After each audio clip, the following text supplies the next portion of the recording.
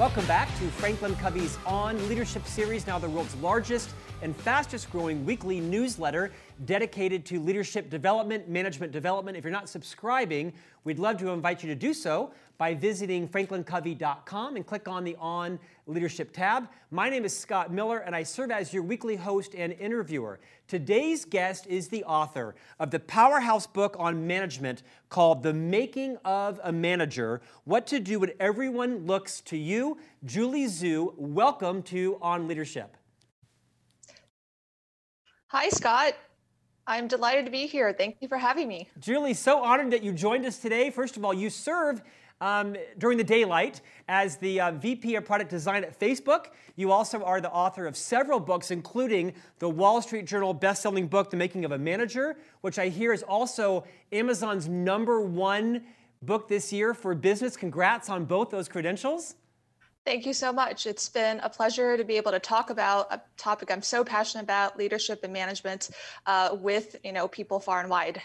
You know, I'm often asked by our viewers and listeners, why do you have guests on to have a competitive book to Franklin Covey, right? We've been in business for 40 years. We're very passionate about leadership and management. And my answer is always the same. You know, one of Dr. Covey's legacies was to have an abundance mentality. And we're not scared of any competition. We hope all the competitors actually, increase their influence because it increases the competency of leaders and managers. And although you're not in competition with us, you've written a very pointed, inspiring, practical book on what to do when you're a manager. So we're delighted to give you a platform for all of our customers. I want to ask you first, why did you write the book? And did you struggle with the title being The Making of a Manager? Because as you know, we've talked about this sort of ongoing debate between leadership and management. Talk a bit about why you wrote it and how you titled it. Absolutely. So my story, my own journey into management started when I was 25 years old. And I had joined just a few years ago a rocket ship startup, which was Facebook. And I joined when we were about 100 people. And so, you can imagine it's a small group of people. We were all very passionate about what we're doing. We're working around the clock. We're wearing many different hats because we're trying to get our service to be successful and valuable. And, we were doing quite well. And so as companies do, we grew. And as we grew, suddenly, more and more people were joining the company. And that was when my manager turned to me and said, hey, you've been here for a few years. And guess what? You get along with everyone on the team. So how about it? How about you manage, the half of the team with me? And, at the time I said, sure, because again, this is a startup. We're all used to doing things we've never done before in the service of, building this dream that we had. And it wasn't until weeks, months, years later that I realized I was totally unqualified for the job and I had no idea what I was really doing. And I remember this journey because, I sort of had to learn through fire. I had to learn through the process of, growing with the company, growing with our products, growing, from 100 people to, today we're 40,000 people. And a lot of those lessons, were learned from making mistake after mistake. And when I look back on that, I kind of wish that someone had sat me down and, had kind of coffee with me and, shared with me kind of the basics of management, because that was what I was looking for.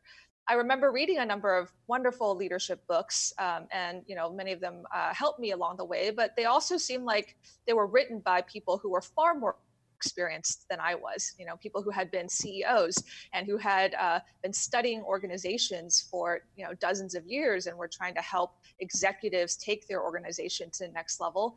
And the book that I was looking for was really, teach me the basics, teach me management 101, tell me how I'm going to go and do a one-on-one, how I should think about meetings, how I should think about recruiting. And, this is someone who's never done it all before and hasn't gone through a lot of training courses or maybe have seen this path over 10 or 20 years.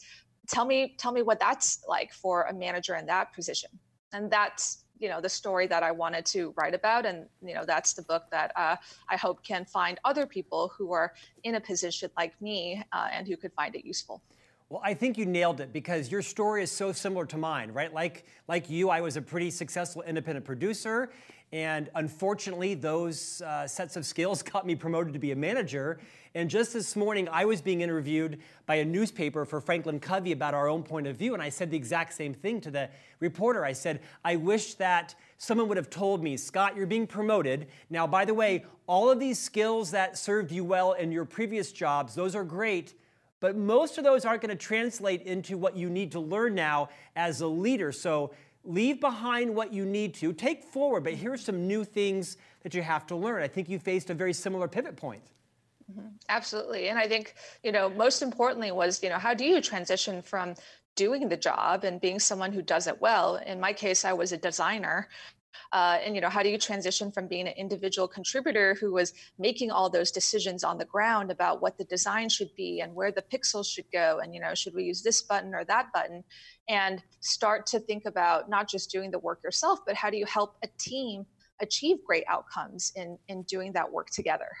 In fact, Julie, that's kind of the foundational premise of the book. You open it with this, quite bold statement. Your job as a manager is to get better outcomes from a group of people working together. How did you come about with not that profound, but very practical point of view? Because it really is the premise of the book. Mm-hmm. I feel actually that this is something that I came to over maybe a decade of managing, because in the beginning I was besieged by today what seemed like not necessarily misconceptions of management, but maybe a more short-sighted view. I know that when I was 25 and I took over the job, when I said yes to being a manager, my conception of manager was that I had to support my team. And that's not wrong, right? We all know managers do support their team, but I thought that supporting your team meant that you stood up for them, you helped them solve their problems, you were someone that they liked, you could assign them to roles. And over time, they all became kind of like a series of tasks. And I realized I didn't actually understand, well, what are all these tasks for? Like, what is the greater end? And, over time, if you just keep distilling it all the way down to, well, why are teams formed?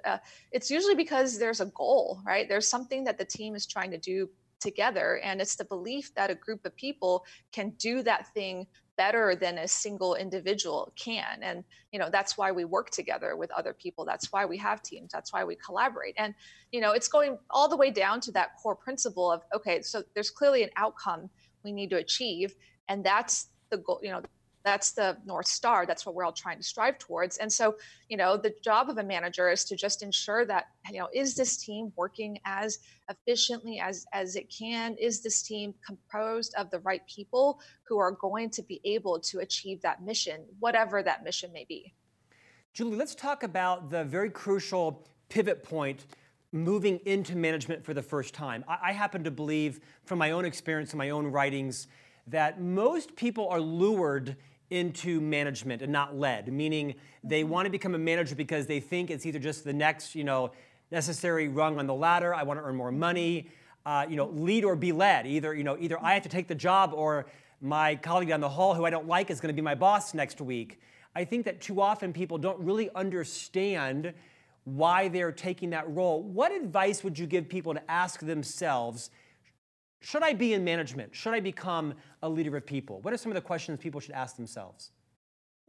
The first thing I always ask is, do you get more satisfaction out of the outcome being achieved or in playing a particular role in getting to that outcome? Because that to me is maybe the most defining and ultimate question for whether or not you're going to be a great manager or find satisfaction in the role of being a manager. Because if you say there's a thing I love to do, whether it's writing code, whether it's designing products, whether it's, perfecting or getting better at the craft of a particular discipline, then, you might actually not enjoy a lot of the day-to-day management. Because again, management is about how do I get a group of people to get to this great outcome? Because if that's the question that you're asking yourself every day, there isn't just one role you're playing. Every day you have to go through the list of what do I think is going to most help my team, and what can I do that is going to be the most helpful. And I always tell people, maybe you don't like recruiting, maybe you don't like spending all your time calling candidates and having coffee with them and trying to convince them to, join your merry band. If that's the thing your team needs because you're down maybe 4 or 5, great people, then guess what? You're going to be spending 70, 80, 90% of your time doing exactly that, because that is what your team needs to thrive and to be able to achieve their goal.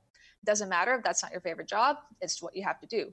Similarly, maybe you have great talent, but your processes are a mess. Meetings are not well defined. Maybe no one knows what they're going to do. You're going to need to be spending all your time defining processes. And maybe that doesn't sound sexy, but that is what, again, your team needs to do. And so being a manager means, doing the things, maybe you don't like them, but you do them because you're getting satisfaction out of the outcome. Because by bringing that group of people and helping them be successful, enabling them to, do their best work, that's where you get a satisfaction from the job. So to me, that is probably the single most important question. Do you get more satisfaction out of seeing an outcome achieved than whatever role you play in it? The second question I ask is just frankly, do you like working with other people? Because I am personally an introvert, but I also am not daunted by the idea of being in meetings, basically back to back, talking with other people, working with groups of people. I know many folks, who have tried to encourage into management, who I've said, hey, you have all the skills, you're talented, people like you, you're a natural leader, why don't you try managing? They do it for a year, they do it for 2 years, and they're miserable, right? Because they get their energy gets sapped from having to, interact with other people all day long, having to be in back-to-back meetings, having to talk to this person or that person, or, work on a project with this group of people. And if you're the kind of person who just really likes working by yourself, and having time to focus, concentrate, think about problems, and that's the most satisfying aspect of it for you, then maybe management will also be a little bit challenging for you to enjoy. Julie, I think it's so well said. On a previous episode, I interviewed the author of this recent book called Lean Out. That was a bit of a play on Sheryl Sandberg's book, Lean In. And she worked both at Facebook and at Google some time ago. And she said, she wasn't quite sure that she was naturally called to leadership, because she just said quite vulnerably, I like doing the work. I like to actually, be an independent producer, kind of get in and get out. And I thought that's a great question to ask yourself. Like you said, do you like doing the work, or do you like enjoying the outcomes? I think too often, and you share a great story in the book about a member of your team that was promoted into leadership and then quit. We've all seen it, because when you promote someone into management or leadership too soon or for the wrong reasons, and it doesn't work out, everybody loses, because now you've lost, your best designer, and you've also lost your leadership pipeline, and they've lost the ability to return to their job in most cases. I think that discernment process, if you will, is so valuable as you're thinking about pivoting into management. Mm-hmm. Absolutely. And if you also, promote someone into management and, they're doing it, to your point, for the wrong reasons, they're doing it because they want power, because they like to tell other people what to do, then the rest of the team is not going to be very happy with that person, and you're not going to get great outcomes, and you're going to have to work yourself out of that mess, and everyone suffers. Julie, I'm privileged to be co-authoring a book coming out in a short while for the company called Everyone Deserves a Great Manager. It's different but similar to some of the concepts that you've written. And we debated fiercely here about, should the book be called Everyone Deserves a Great Manager or Everyone Deserves a Great Leader? And you actually talk about the difference between management and leadership from your point of view in your book. Would you just kind of talk for a few minutes around how you see the differences and the similarities? Mm-hmm. So I think of management as a job. It's a role. It's sort of like being a teacher or a heart surgeon, right? There's particular, responsibilities. And again, your responsibilities, or the way that you're measured, is likely some combination of what your team is expected to do, the metrics of success, and whether or not, you're able to achieve them. That's how you're going to get judged as to whether you're doing a good job in your role. I think of leadership as more of a quality or a trait. And leadership, being a great leader, simply means that people are willing to follow you. They're inspired by you. they're listening to what you're saying, and you have an ability to be able to rally people around a particular cause, mission, project, initiative, whatever. And managers, to be successful in achieving great outcomes, likely need to be great leaders, because if your team doesn't want to listen to you, doesn't respect you, doesn't trust you, you're not going to be able to be successful in those outcomes. However, I think that many, many people outside of managers can exhibit leadership. And I always tell people, especially if they are growing and, they're becoming quite senior in their role, whether as designers, engineers, whatever. And many come to me and they say, should I be a manager? I want to be a leader. And I always say, don't confuse the two, because you can continue to lead and be a great leader in the capacity of your role as an individual contributor. Or you can, lead and be a manager, but management is not the only way to be a leader. And I think it's very important for people to hear that, because, we all want to be leaders. We all want to grow in our ability to influence and have impact over broader and broader groups of people. Management is not the only way to get there. Yeah, in fact, I'm often saying more in my own keynotes that everyone has leadership capability within them. That doesn't mean necessarily you are a formal leader of people, right? Not everyone should be a leader of people, but everybody has the ability to lead at some point. In fact, you're both, right? I mean, you are the vice president of product design. You lead people. You're also, at heart, you mentioned a designer as well. Are there some things that you had to leave behind when you moved from being an individual contributor designer to becoming a leader, manager of people? What are some of the things you had to say, you know what, that is the old job, that's the old competency, I have to have a new mindset now about leading people and getting work done with and through other people? And did you find yourself sometimes having to remind yourself not to do that anymore? Absolutely, absolutely. And the thing I felt like I had to train in myself is whenever a thing came up, whenever there was a project or a problem or something that could be better, I had to train myself to flip from asking, what would I do to solve the problem? And change that question more to who is the best position to solve this problem? And most of the time, the answer is not me.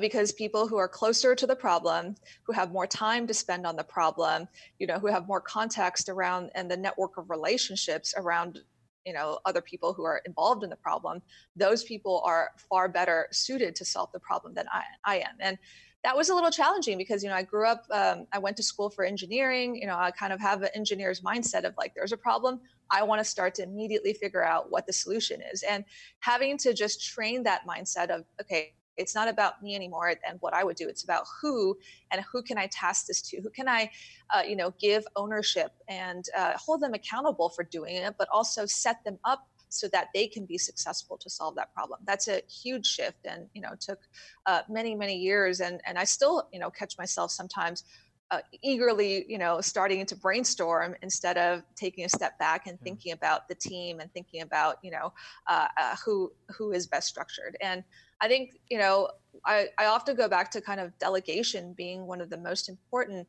traits that managers need to learn, especially as they transition from being an individual contributor to a manager. And for me, the rule of thumb on delegation is, yourself as the manager of the team, you should be spending your time at the intersection of, most important problems for my team and things that I can solve better than anyone else on the team. Because if someone can do something better than you and can solve a problem better, absolutely they should be able to do it. And similarly, if something is not maybe the top 1, 2, or 3 most critical priorities for your team, you should also think about how to delegate that to someone else. Where you should really play is in top priorities, as well as you're better positioned to do this than anybody else. Julie, as I, like you, started as an individual producer and then moved up, if you will, kind of the chain of command. I'm now an officer at Franklin Covey. I report to the CEO. I just turned 51 within the last year. And I came to a bit of a self-awareness epiphany. And that was that up until I read Liz Wiseman's book, Multipliers, which is an amazing leadership book, I felt like my job was to be the smartest person in the room, the most creative, that the buck stopped with me, and I had to be the person responsible for all of the solutions. And as a result, I tended to, horrifyingly, hire very smart people, but people who I thought were just a little bit not as smart as me. I was probably arrogant, they probably were smarter than me, but I wanted my value, my stature, my position to be secure, and I was quite fearful of hiring talent that I thought would eclipse me. And then I just had this, I'm embarrassed to admit, this news flash in my 50s that said, no, that isn't my job. My job is to hire people who are smarter than me, obviously, clearly, glaringly smarter than me, and I'm kind of the glue. My job is to be a talent magnet and move them around the company. Have you experienced any of that, or is that just my own narcissism? What advice would you give to leaders who are, naturally concerned about their own stature in the company, but they need to come to that maturity that you don't have to have all the answers. You won't always fix everything. What advice would you give people? So I had the same exact experience as you, except for me, it was, I was asked to be a manager. I was 25 years old, and my huge hang-up for those first few years, especially even my very first one-on-one with a member of my, new team, suddenly, he reported to me the day before, we were peers. I didn't know what to say to him because I always respected this person as a better designer. He had gone to design school. He had a lot more experience building and designing products. He had a command of typography that I did not have. And I struggled, I asked myself, well, why am I his manager? I'm sure he's not going to respect me because I'm not better than him at this particular, thing that we do called design. And so how am I going to support him? How am I going to have the ability to influence him or tell him what to do? Like, why would he even listen to me? I'm sure he resents me. I'm sure he, is not happy about the fact that I'm here today as his manager. And these were insecurities that I felt for, months and years going into the job, right? Because to your point, when someone comes in and they're a little bit less experienced than us, they're a little bit, more junior to us, it feels comfortable because we know their path, right? We know how to support them and guide them because oftentimes we ourselves went through that same path. So it feels like we're, talking to a person who is similar to ourselves, who is maybe, some years behind, and that feels really comfortable. But yeah, I came to the same realization as you that, again, if we go back to, okay, what are we here to do as managers? And it's to get great outcomes from our team.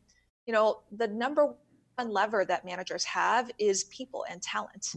And if you can get your team to, let's say, be twice as skilled, right? Or twice as good as what they do, you're probably going to have much better output. You're going to have better outcomes as a team. And so, being able to both hire talented, amazing people, the best that you can find, as well as helping to coach, great people to that next level.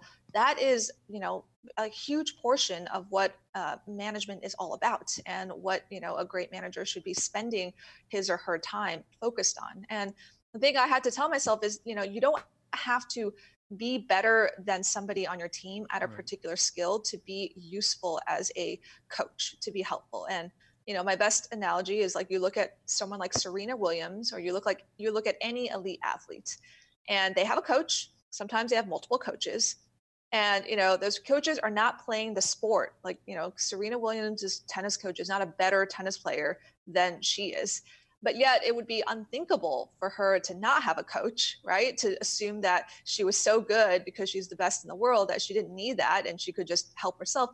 Coaching coaches help you be aware of, your blind spots. They encourage you, they can help you develop a plan that enables you to do your best work.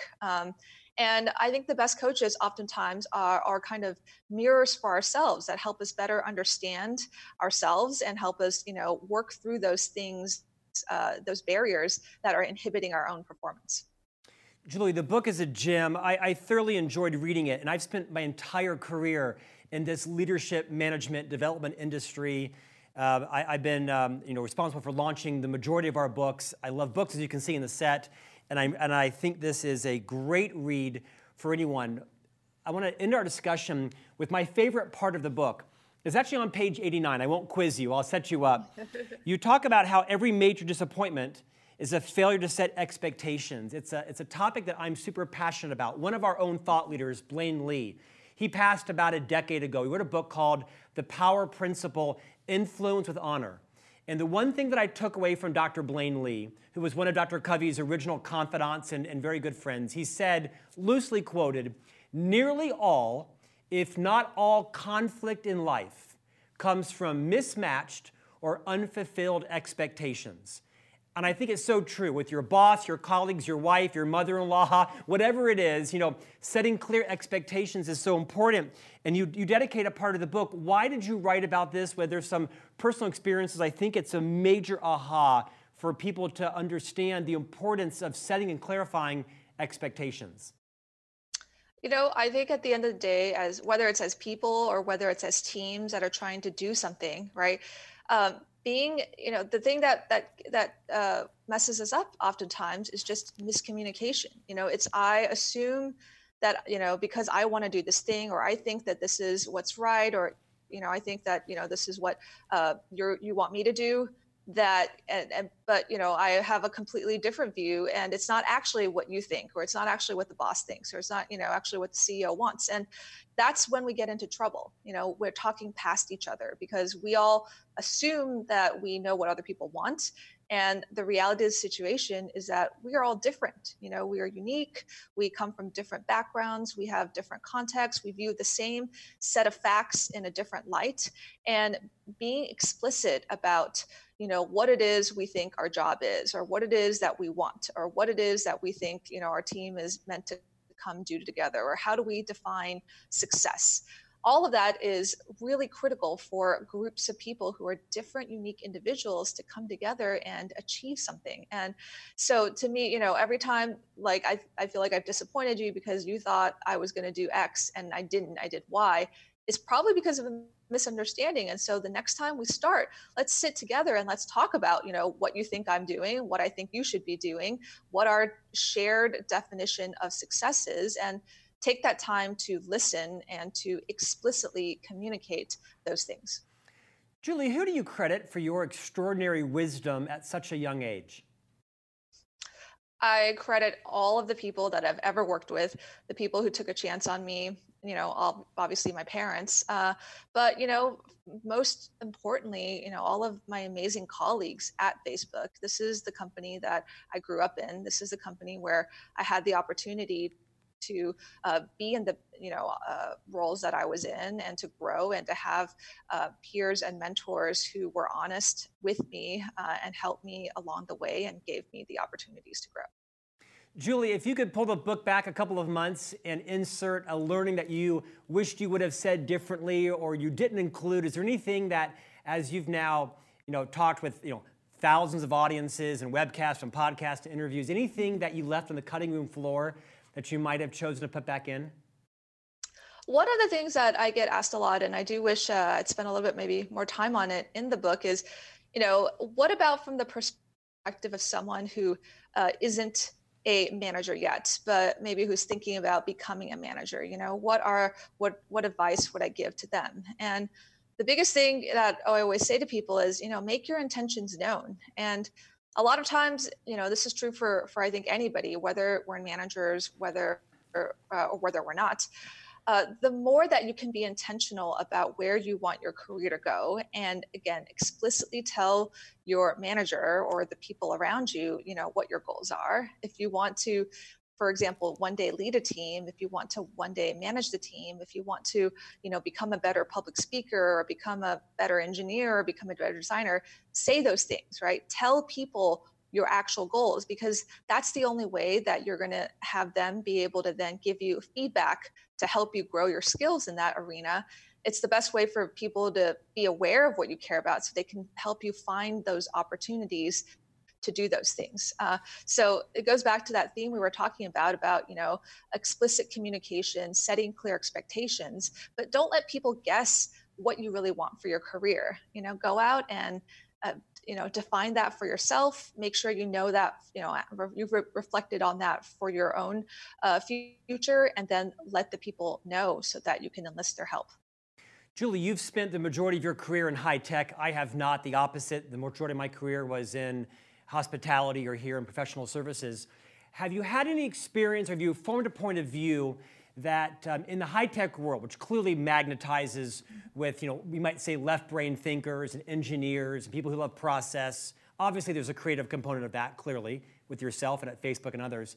Do you find that people in the high-tech world that have those natural left brain skills struggle more with the relationship skills essential to being a great manager and leader? Is there any advice you would give to people who naturally are either more introverted or more left brain oriented on things that they could do to help build their skills to be a better manager or leader? Or do you dispel that whole notion? Yeah, well, I think there's a lot of qualities I do see in working in high tech as a manager. I think one of the first ones was just the speed of change, right, in the industry. And I'm an example of somebody who was at that company that grew from 100 people to 40,000 people in less than 2 decades, right? And in other industries or in historically, that was just super rare. And we see that happening all the time in high-tech environments. And so, I think people who come and become managers in those environments, you're sort of really pushed to be flexible. You're pushed to deal with issues of extreme growth. And you're kind of pushed to be really, frankly, uncomfortable a lot of the time because, you haven't done this before. The company hasn't done this before. Maybe even the industry hasn't done it before because you're at the cutting edge of some disruptive new market. And so I think flexibility is a huge aspect of a lot of the qualities of managers that I see. But to your point, being able to even in spite of a very dynamic and fast-changing environment, how do we take the time to truly connect with the individuals on our team? How do we understand them as people? How do we empathize? Because at the end of the day, any manager-report relationship is like any relationship. It's going to be built on trust. And, one of the things that I think we do need to continue to emphasize in the tech industry is that care for individuals. It's that ability to, maybe not just always focus on the task at hand, but kind of getting to know people, getting to know what their values are, what they care about, and how we can position them to be able to have the greatest impact for the team. I think there are also benefits of being, a kind of a systematic thinker. And a lot of times it's, coming up with frameworks or coming up with maybe you call it engineering systems that help, improve outcomes for management. I think one of the things that, as always, we sometimes talk about and joke about is, management is still one of those areas where it's so human, right? It's hard to imagine that a machine could do this because it's so much about human relationships. But there are probably things that that better data can help us enable as managers. So, for example, can we do a better job of tracking outcomes? Can we do a better job of understanding if individual managers are having the effect that they wish they were having, with their individual teams? What can we build to kind of help with that level of relationship building or collaboration? And it's kind of exciting to see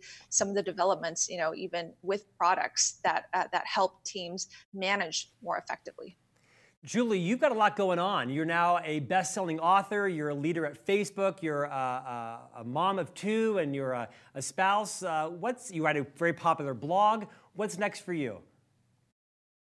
I think continuing to do all of those things that I love, which is building great products, thinking about, how we can use technology to enable healthier and better relationships, and thinking about that in the context of, the company and the organization as well.